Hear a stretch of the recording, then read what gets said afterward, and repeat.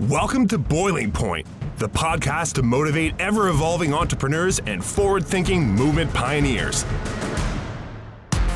Our hosts, filmmaker Greg Hemmings and executive coach Dave Vale, are turning up the heat in the world's business communities. Our interviews with entrepreneurs, thought leaders, and movement makers are raising the temperature of inspiration. Live from the hottest studio in this quadrant of the universe, here are Dave and Greg. This is brought to our listeners by Hemmings House Pictures and Vision Coaching Inc., Edible Matters, Ripple Effect Music Studios, and Robert Simmons. The best clothing to make you feel and look like Greg and Dave from the Boiling Point Podcast.com. Robert Simmons making us look good. Thank you to all of our sponsors that make the Boiling Point Podcast possible. Bam. Dave, we are back on the Boiling Point. Now, there's a couple of interesting things going on right here. Why don't you welcome me back like you usually do? Well, no. Welcome back. No, I don't even want to say welcome back. Do you know what I want to say? What? Congratulations. I knew you were going there. You've got a baby on the way. What's it like being pregnant? It is. Oh, my goodness. So it is for different than the other last sake, two times. Dave tells me he went to Amsterdam, came back, and his lovely wife is pregnant, and he doesn't know where the correlation was for that. Vacation? I don't know. It is. You know, like what I've been saying to people is, what happens in Vegas stays in Vegas, doesn't apply to Amsterdam. So we went on a trip. We wanted to get away, and we were, we're well down the road with kids. Your youngest being 6. And we thought the ship had sailed, and it was a longer story, obviously, and we found out that's not the case. So we're just you didn't get the old snip then? Not yet. Oh, yet. It's so happening. There could be a fourth on the way. No, I don't think so. I don't think that's possible yet. But the funny part of it is, I'm going to say funny, but it's deemed. So I'm in my mid-40s. My wife's in her early 40s, and believe it or not, you guys, this is deemed a geriatric pregnancy. Nice. Which so what I've been saying to my wife is that it has nothing to do with the mom; it's the father. That's why they call it geriatric pregnancy. Geriatric.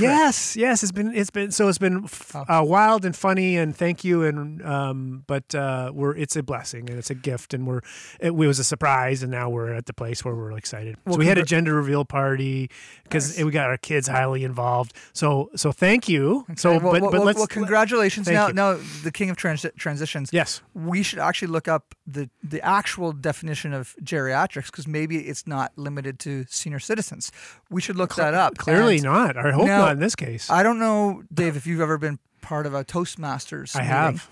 Well, every time we have a meeting, I had because I really haven't been there for a long time, but every time I went to a Toastmasters meeting, we would have a special word, and one of the Toastmasters would get up and explain the word. Right. Transitioning us to our guest in studio, Jim Kokocki, who is the immediate former president of the Global Organization of Public Speaking, Toastmasters. Was that a good intro? That's fabulous. I learned it all from you, Jim. Really.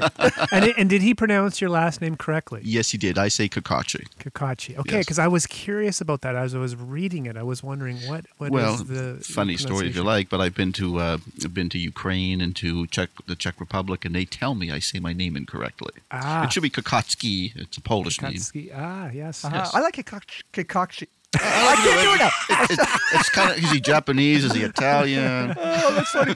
So, Jim, why don't you tell our listeners a little bit about, let's talk about your role as the president, even though your term is just finished, yes, of such a global movement. Like, this is really cool. So give us the intro.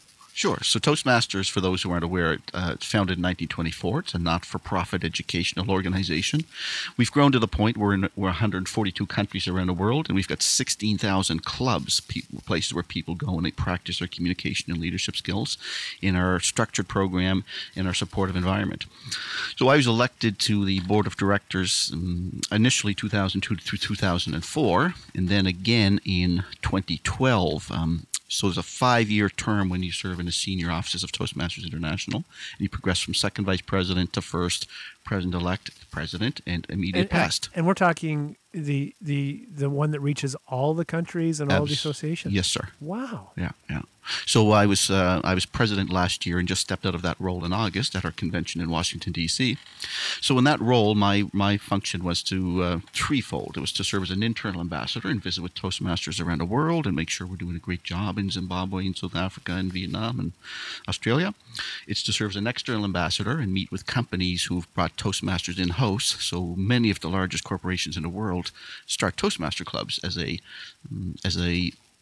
one of the methods they use to develop the communication and leadership skills in their employees.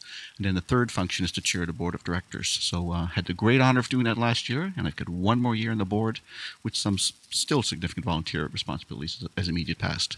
Can you okay, so this is really cool. And you're a St. John native, is that right? I'm a City, Nova Scotia native, but I came here in 1981 for a 3-year stint, I thought. But you're a CFA. Yes, CFA, yes.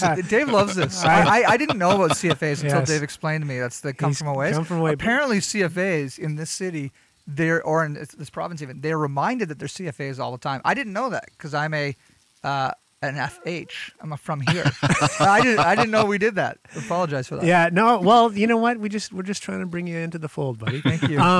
So tell us. Actually, one of the things I'm wondering about is Toastmasters. Where did it originate? You said 1924. Is it an American or a Canadian phenomenon or a European or what? Started in the U.S. So it's a social business that a guy named Ralph Smedley started in 1905.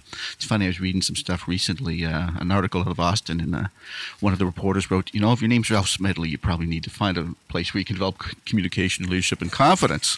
And I thought that was a little cutting, but it was an interesting comment. So he started in 1905. He was working in the YMCA's, and he said, look, these young men, they need an environment where they can develop their speaking skills and their leadership skills. So he obsessed on the name, and he called them clubs. He says, look, this is not a class, not a lecture. It's collegial. It's supportive. Yeah. So he chose the name clubs, and he got transferred a lot in the YMCA, and he'd start a club, and he'd leave, and it would fail. And start another, he'd leave, and it would fail. And finally, in California, it started to grow some roots. So in 1924, we incorporated as a not-for-profit, and we've grown to the point we have today. That's awesome. This is incredible. And you must have had one heck of a roller coaster ride last few years as the president. You must have traveled all over the place. The travel opportunities were phenomenal. So last year I was in Zimbabwe, South Africa, where am I missing? Australia, Vietnam, Thailand, Japan, Southern Australia, Melbourne, and Adelaide. This year's much lighter. I'm going to Edmonton and some personal time in Whitehorse later in October, and then to India and Sri Lanka in the spring. This is fantastic. I'm going up to Whitehorse tomorrow. Is that right? Really? I'm oh from, my gosh, I'm from Whitehorse. Yeah. What flight? I'm fascinated by the place. 12:10. I'll introduce you to my parents, Jim. They they live up there. They are kind of Yukon pioneers. It's a wonderful spot. What what brought you into the fold? Like, how did you get involved in Toastmasters? And by the way, I have had experience. I have a massive. It's funny when I tell people this now, but I mean an incredible fear of public speaking. I do a lot of public speaking now, and I still can feel it, right? And I've kind of decided to turn that into okay, you're excited, be focused, But Toastmasters is really, and it was in Vancouver, was really helpful for me in an extremely supportive environment that helped certainly support me. But what got you involved? Yeah, I just want to mention, it's good that you still get that anxiety, because anxiety says you care, you want to do a good job, right? Exactly. And it's just a skill that you need to practice and execute upon. Right. But my story is pretty typical. I was actually working in IT, and I was at my desk one day. 2 engineers came to my desk and said, "You're a pretty smart guy. You say nothing in meetings," and that was true. They said, "Come to Toastmasters." And so I did and joined immediately. What year was this, Jim? 1987. Okay. So I wouldn't participate in meetings. I was still afraid I'd say something stupid. And, I learned, and I'm sure you learned, Dave, you will say stupid things, but you recover. Yeah. That's not insurmountable. In my case, a lot, yeah. And it makes you human as a speaker and presenter. Yeah. So that's how I started, and very quickly developed in that supportive environment. That's the path. It is really interesting when we talk about the nervousness. And I also have to say, I was in Toastmasters maybe for a year with the club that Jim's in, and maybe a year and a half, maybe 2 years. The way it started, I started to derail is the amount of travel that I have been doing. And the interesting thing is the travel involves a lot of public speaking. So it came at the right time in my life. And I got to tell you, I've been speaking a lot since then publicly, and I still get the jitters, but I feel much more confident with the skills I learned there. But I've been public speaking for a long time. I was more nervous speaking at Toastmasters, even doing the small little exercises, yes. than in front of an audience of 600 people, because we were all there for the same reason. It's a very vulnerable thing. It's like, we're all here because we all recognize we need to grow in public speaking. So I'm going to get up in front of you, and you're not going to judge me, but we're going to, it's a different type, but it's really cool because it's a place where you're allowed to fail and you're encouraged to try, to get up, and you got colleagues that are going to help boost you. I thought it was wonderful. For people that haven't experienced it, Jim, like how would you describe, I guarantee someone's sitting here going, geez, I have thought, or someone's recommended Toastmasters to me, and I just never took the plunge for whatever reason. Maybe walk us through what would it be like walking into it for the first time, and maybe the reservation someone might have might disappear as a result of your explanation. So first, I'll suggest that anybody who's interested visit www.toastmasters.org. Right at the top of the page, you can find a club. So anywhere in the world, you can find a club. And if you're interested in attending, I'd recommend you email them and make sure you can have access, that they are meeting. Some clubs are closed. So, for example, we've got clubs in Facebook and Google and Bank of America. That's for employees only. But otherwise, most clubs will just welcome you in to come and see what happens. Meetings can run from 1 hour to 2 hours typically. And you'll see that's a very structured program where people are responsible for planning and executing the meeting. Some people will deliver prepared speeches that exercise a specific skill like vocal variety or organizational techniques. There'll be an evaluation portion where we say, how do we do as a club, as a meeting, and how do we do individually? What are our good skills, and what areas could we individually develop in? And the third component is impromptu speaking, and that's the place that people really get rather nervous, where they're presented with a topic that they didn't plan to speak on, but they need to address it. But that's the real world, isn't it? That happens to us from time to time. Yeah. So that's what they'll see. I'd also like to mention, a lot of us joined because we were nervous about speaking in public, but we've got a segment that joins because they're not nervous, but they know they're not effective. Yeah, they say, look, I'm not nervous before getting in front of a group, but I know my message is not landing. And I've met some people that's been interesting. I met a lady in Washington at our big convention, and she said, I joined because I was a bully and I needed to learn how to control what I say. And so we've got a lab, a communication lab, where people can come in and work in that supportive team environment, and learn to give feedback, receive feedback, and develop their skills. So really, it's for anyone that wants to be an effective communicator, no matter what might be, I guess, getting in the way of the being effective, whether it's fear or maybe being too aggressive or not understanding your audience or whatever. So it's really for anyone. And you know what? You just brought up a good point, which is people often think about it as helping people get over a fear of speaking. But yet it has this. But yeah, it really is like in our club that when I was there was a few very polished speakers, some that Dave, that would come in. In my mind, I was like, why would you need to come here? Because you speak on a regular basis in front of people, other coaches and whatnot. And then after I matured a little bit in the organization, I realized this is a great place for a professional speaker to come and just continue tweaking. The other thing I thought was interesting is even basic governance, as an example, like how to run a board meeting, for example. Every single time we meet, it is organized, structured, agenda, timed. It's if anybody's going to join a board, what a great experience to get ready to join your first board. Go to a few Toastmasters meetings, and it teaches you efficiency and effective communication. And I'd add, anybody who needs to run any sort of meeting, they can learn very good skills to manage those meetings. Yeah, and it's free. No. but there's a modest cost. It's about $150 to $200 Canadian each year. Oh my God! Yeah, so it's free, pretty much free. No, I mean, but I see what you're saying. Like, it's a small membership fee, but it's not like you're hiring a consultant to help you. So I mean, what a great opportunity. Actually, now as I'm thinking about, like, how come I haven't been involved? What got you, beyond being a participant and into, kind of the executive role and the working ambassador role and that sort of thing, Jim? Yeah, it's interesting. So as I joined Toastmasters, I started to look for new opportunities, and I see that a lot. People overcome that fear, they develop some skills, and they want change. For me, the initial change in Alliant was I wanted to get into sales and marketing, and did so.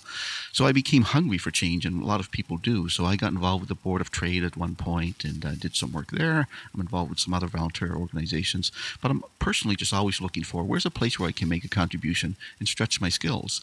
So it took me a while to step into these senior roles with Toastmasters, but eventually I decided, look, that's I've got some interest, I've got something to offer, it'll be a great growth opportunity. It also coincided very nicely with me retiring from Bell Alliant 5 years ago, so that gave me freedom to travel and to play a bigger role. So those things came together very nicely. And the other cool thing, too, is when I first met you, Jim, you were retraining and studying more business administrative things, even though you've got decades of, marketing and IT. What was that portion of your life leading towards, i.e., what are you up to now? Well, I finished an MBA back in 2013, and I finished these roles with Toastmasters. So I've also started a small marketing consulting company. So I'm doing some work with one major client right now. So as my volunteer responsibilities with Toastmasters decline, I'm looking for other business opportunities. So there's a few paths that might take, but it's a bit of a time of transition for me. Very cool. And is it exciting or scary? No, it's very exciting. It's difficult for people to make choices, and that's the phase that I'm in right now. There's some choices to make. Yeah, well, it's better than having choices. Yeah, feeling like you're stuck. If I understand correctly, so you moved from an engineering or an IT role into a sales and marketing role. It doesn't happen often, does it? It doesn't happen very often. It's interesting. So in Japan, I met a Canadian who married a Japanese girl, and he's a Toastmaster, and he's got a podcast as well. So he interviewed me, and as I sat back and reflected, I realized that's where most of his questions were about. How do you make the transition? Yeah. So I've contacted him, and we started working on a book just around that. Cool. The working title is From Keyboard to Keynote, because we think there's a message there. There's a message there. Those skills are important if you want to stay in IT or if you want to move beyond IT. And so what was it that pushed you from the keyboard? I think it was looking around and being somewhat envious about who was recognized within the organization. In the organization I was in, sales and marketing is what drove the business, and that's the case in most businesses. So I wanted to get in that game and spent 4 years in sales and the remainder of my time in marketing. Oh, excellent. For me, it's really relevant because I've been soft studying this whole idea of transitions recently. Certainly over the last 2 years, ever since we started doing research for our 2 documentaries ago, The Millennial Dream, we started to really focus on the values of the millennial generation. And then I started realizing that those aren't values exclusive to the millennials. Baby boomers and Gen X also embody them. However, the difference is a lot of the millennial generation has been demanding and expecting these values to be honored, where us who are Gen X and baby boomers are only now saying, wait a minute, we believe in that stuff too. And yeah, we want to jump on that boat and make a switch as well. So I'm seeing a lot of people in their 40s and people even my father's age, nearing their, mid 60s or mid 50s, Dad, however old you are, they're making these shifts, these transitions, and they're radical transitions. And it takes an entrepreneur brain or an artistic brain or a risk-taker brain to be able to do that. But I'm seeing more and more people that I never thought would take those risks, taking them. And I think it's an exciting time. And for your book, that transition from keyboard to keynote, I think you're running at the right time. Like it's so relevant right now. As you think of this book and you start laying it out, the foundation for it, if you were to give us maybe some of the key tenets that you think support transition, just kind of building on Greg's point there, is there some things that come up right now, or are you still in the exploring stage?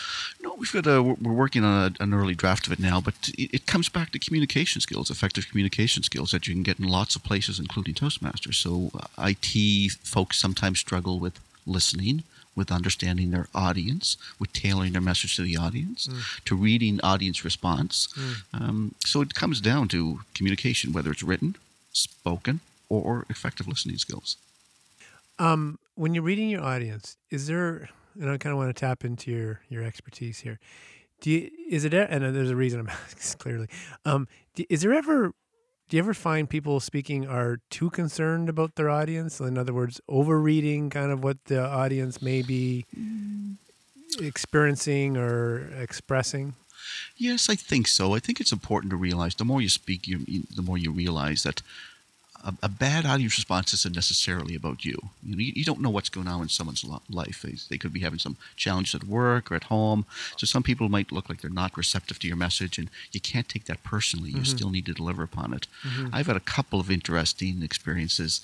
One was back in 2001, and I was speaking for work at a conference that was held in the city for highway engineers. So it was 300, 400 highway engineers from around North America had gathered. The date turned out to be Thursday, September 13th, 2001, 2 days after September 11th. So I was required to speak, and I stood before that audience. In their minds, it didn't matter what I said. They were thinking about, when will planes fly again? Should I rent a car? Can I get a cab to New York City? I haven't heard from my friend. So it was a really extreme example for me that, I needed to perform, but it didn't matter what I said. My message was not received. And so it's not getting thrown off by that, I think, as a speaker. Absolutely. And how did you do at that? Like, was this previous to Toastmasters? No, that was... So you had the skills to be able to go through that? I had the skills and the professionalism to realize, look, I still need to deliver. And I've had other experiences, more minor in scale. But I remember after starting in Toastmasters, I became confident and capable. And I did my first big presentation at work. And the audience didn't respond very well. They were just rather muted. Yeah. And I walked to the back of the room, and I grabbed a coffee, and a couple of people came over and said, "Hey, you're really good. Where'd you learn to do that?" So that's just a lesson in how audiences respond, right? We're not going to be too supportive. I want to agree with you on that. I am. Even yesterday, I spoke to a high school class at St. Max, and every once in a while I get asked to come speak to schools. And at the beginning, I was scared to death because, God bless them. I initially thought they were totally brain dead because there was zero engagement for the first few times I did this. I know that doesn't sound very respectful of me, but a public speaker, I come in, I'm trying to get them excited, and then you get them nobody can see what I'm doing right now, but okay, you guys don't say anything for a second. Ready? That's the type of uncomfortable dead air there was. I'm asking them questions. If you're uncomfortable with dead air. But then after the comments start to trickle in, I might get an email from the teacher saying this person was impacted this way, and they're really excited. So I have to realize that these kids are scared to death. Like the example I'm talking about was a grade 9 class. Think about that. They're in high school for the first time. They're probably don't think they're allowed to talk. And I'm talking to them about making movies and following their dreams and all this stuff, and I'm just getting like deer in the headlights. But really, they're taking it in. They just don't know how to behave, and I felt that. Yeah. And so now I feel totally comfortable being a total dork in front of these audiences of kids, of students, because even if one or two of them are impacted by the message, then we can walk away confidently and say we did our job. I found that. Those situations, at least for me, my strategy, I'll get invited to be will you speak? And I'll say, well, I'll speak on the condition that you're okay with me interacting with the audience and having the audience interact with each other. In other words, if you're expecting a keynote kind of lecture-based thing, I don't think I'm your guy. Can I do it? Yeah, I guess, but I'm not. I don't think I'm as effective. I much rather. So, I kind of go back to getting invited. And you're right. That is the hardest group to speak to is high school students.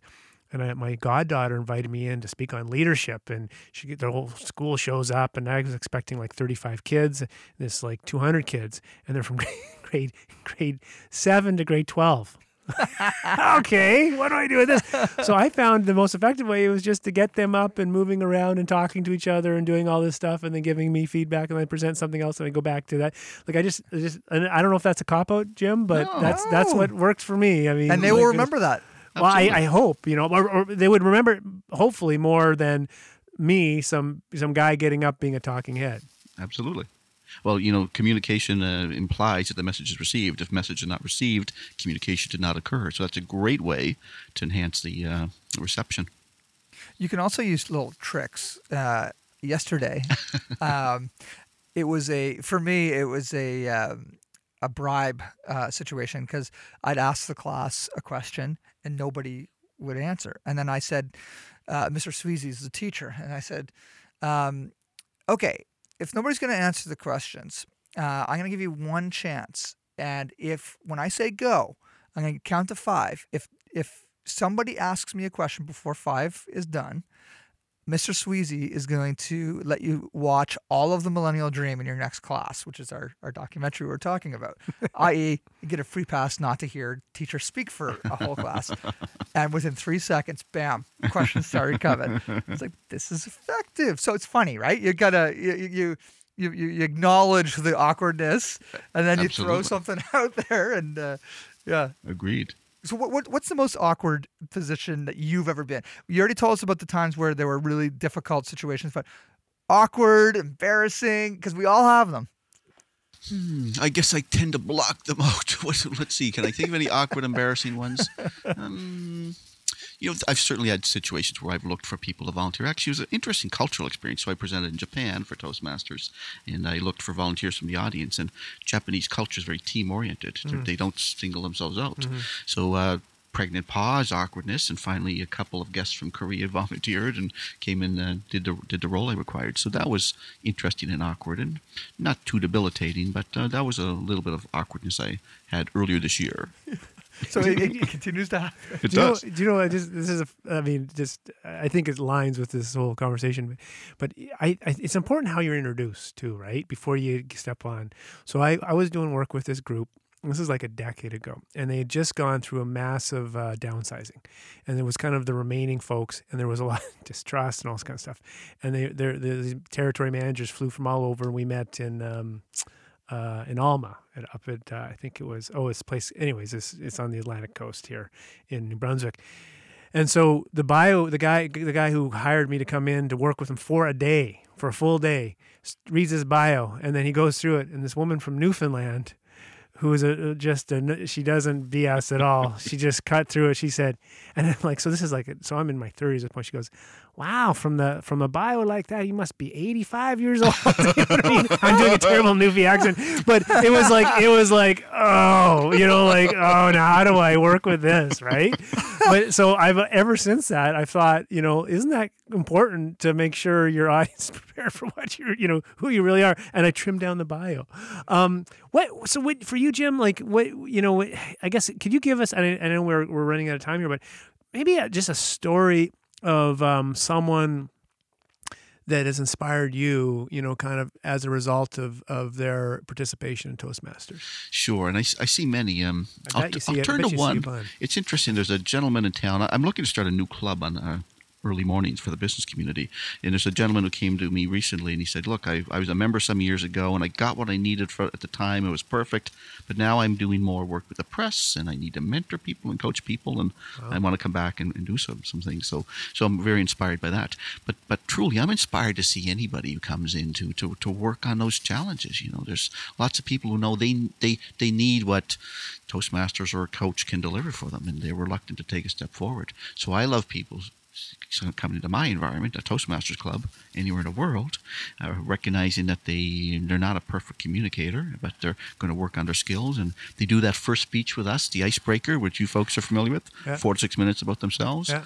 For some people, that's a traumatic experience, but they don't die, and they get positive feedback, and people clap, and their confidence builds. That inspires me. Yeah. Okay. Seeing that transformation, I guess, eh? Fabulous. And you must be able to actually physically see the difference in someone, how they're showing up, eh? Absolutely. Particularly if they're coming from a place of fear. Absolutely. You see them just blossom. Wow. Yeah, that's special. I would like to learn more about this group you're putting together. Very good. Dave and I from the boilingpointpodcast.com could potentially reduce ourselves. Reduce. I would jump at the opportunity, and I would really like to participate. Very good. Love to see you get involved. Yeah, because that would be because I'm thinking. I mean, like, who doesn't want to sharpen their skills? It's true though. Like it's so. For me, it was impossible. Noon hours on Tuesdays. I tried my very best, but early mornings. It's a slightly different story. Okay. Well, that's so for people that are this won't work for most of our audience, but for people that are local, how do they learn more you, Jim, and reach out to you if they wanted to chat with you or learn. I guess you've said about Toastmasters in general, but if they had specific questions for you. If they want to reach me, probably email is best, jimkokocki@gmail.com, JIMKOKOCKI@gmail.com, and I'd be happy to provide advice on public speaking or leadership development, involvement in Toastmasters. I'd be delighted. Cool. Fantastic. Well, this is great. Jim, thank you so much for joining us today. Dave, take away. I'd like actually. Well. Oh yeah. Hey. Speak. I like Jim, who I'm sure has consumed many of our podcasts. Oh, he's listened to every single one. Okay. I've listened to some. I said it. I've listened to some. So feedback for us. I'd love feedback, and in terms of what you're hearing and noticing us doing well and maybe improving on. No, I love what you're doing about celebrating entrepreneurship and personal development. So I just appreciate the effort that you're putting into this and the impact you're having in the world. And anything we could do better?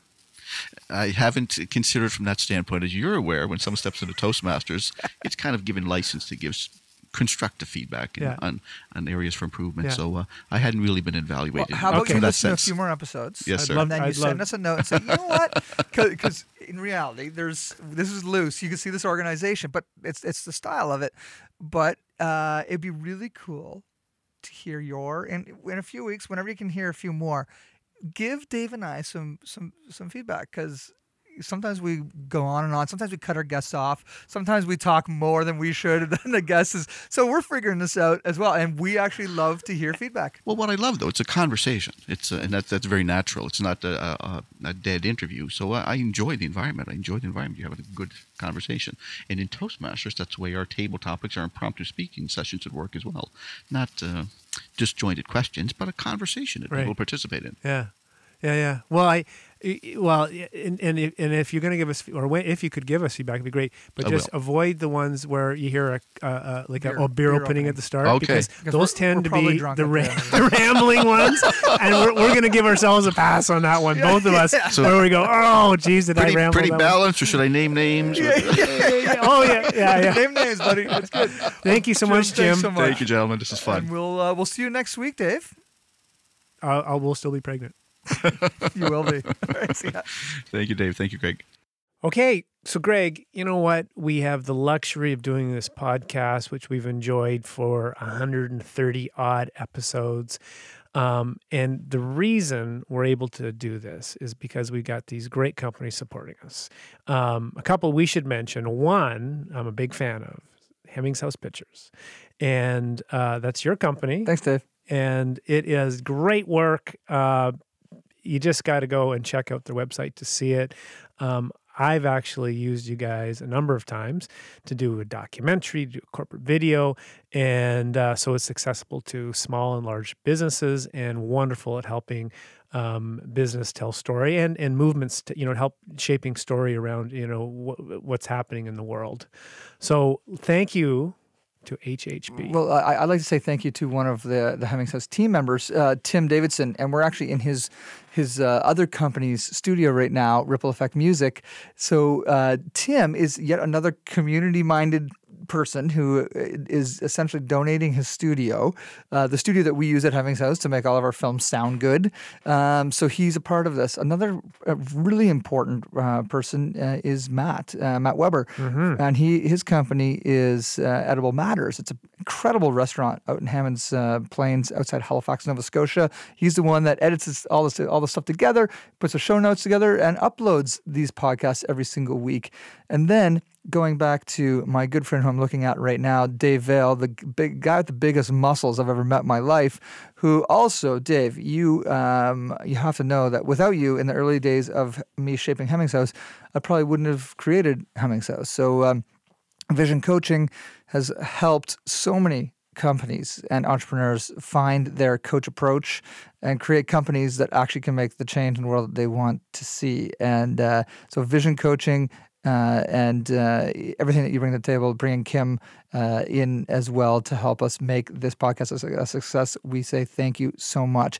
And the great news, the other night, a few weeks ago, you and I bumped into a previous podcast guest, Mr. Paul Simmons himself. Why don't you tell our listeners about our newest gold sponsor for our podcast. Yes, Robert Simmons is a fabulous place, well known to people throughout New Brunswick, but also you can shop there online, men's and women's clothing, and Paul Simmons, who is, I think they've been going on 20 years now, the founder of the company, brings the customer experience to a whole nother level. I say that because I shop there.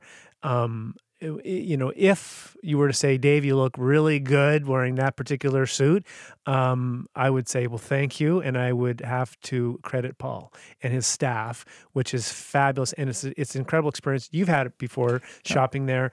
I look great. Look at me. And what's the experience like? What do they you do? You walk in the door, you literally get asked if you'd like to have a glass of scotch or an espresso. And that's the beginning of the experience. And you walk out with a new set of clothes that makes you feel like a well-dressed man or woman, depending on what you are, as you walk into this incredible place. They have an incredible magazine that they publish, I believe, quarterly.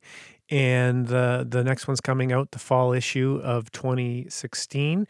They always, what we enjoy, and I think what aligns us with what Robert Simmons does is they make a point of covering interesting, often business-minded, entrepreneurs, community leaders in their publication, and they believe in promoting local. And it's coming out soon, and we have the good fortune of interviewing some of the people in the September issue. Coming up, so robertsimmons.com. And that's great. Thanks to our sponsors. And if anybody else in the podcast sphere is interested in helping us push our Boiling Point movement forward, be in touch. Thanks for checking out this episode of Boiling Point. Remember to rate and subscribe to us on iTunes and follow us on Twitter @BoilingPointPod. To see more from Dave Vale, check out leadershipunleashed.ca or visioncoachinginc.com. And on Twitter @Dave_Vale. And to catch up with Greg, visit hemmingshouse.com and @GregHemmings on Twitter. Thanks for listening, and remember, keep that pot boiling.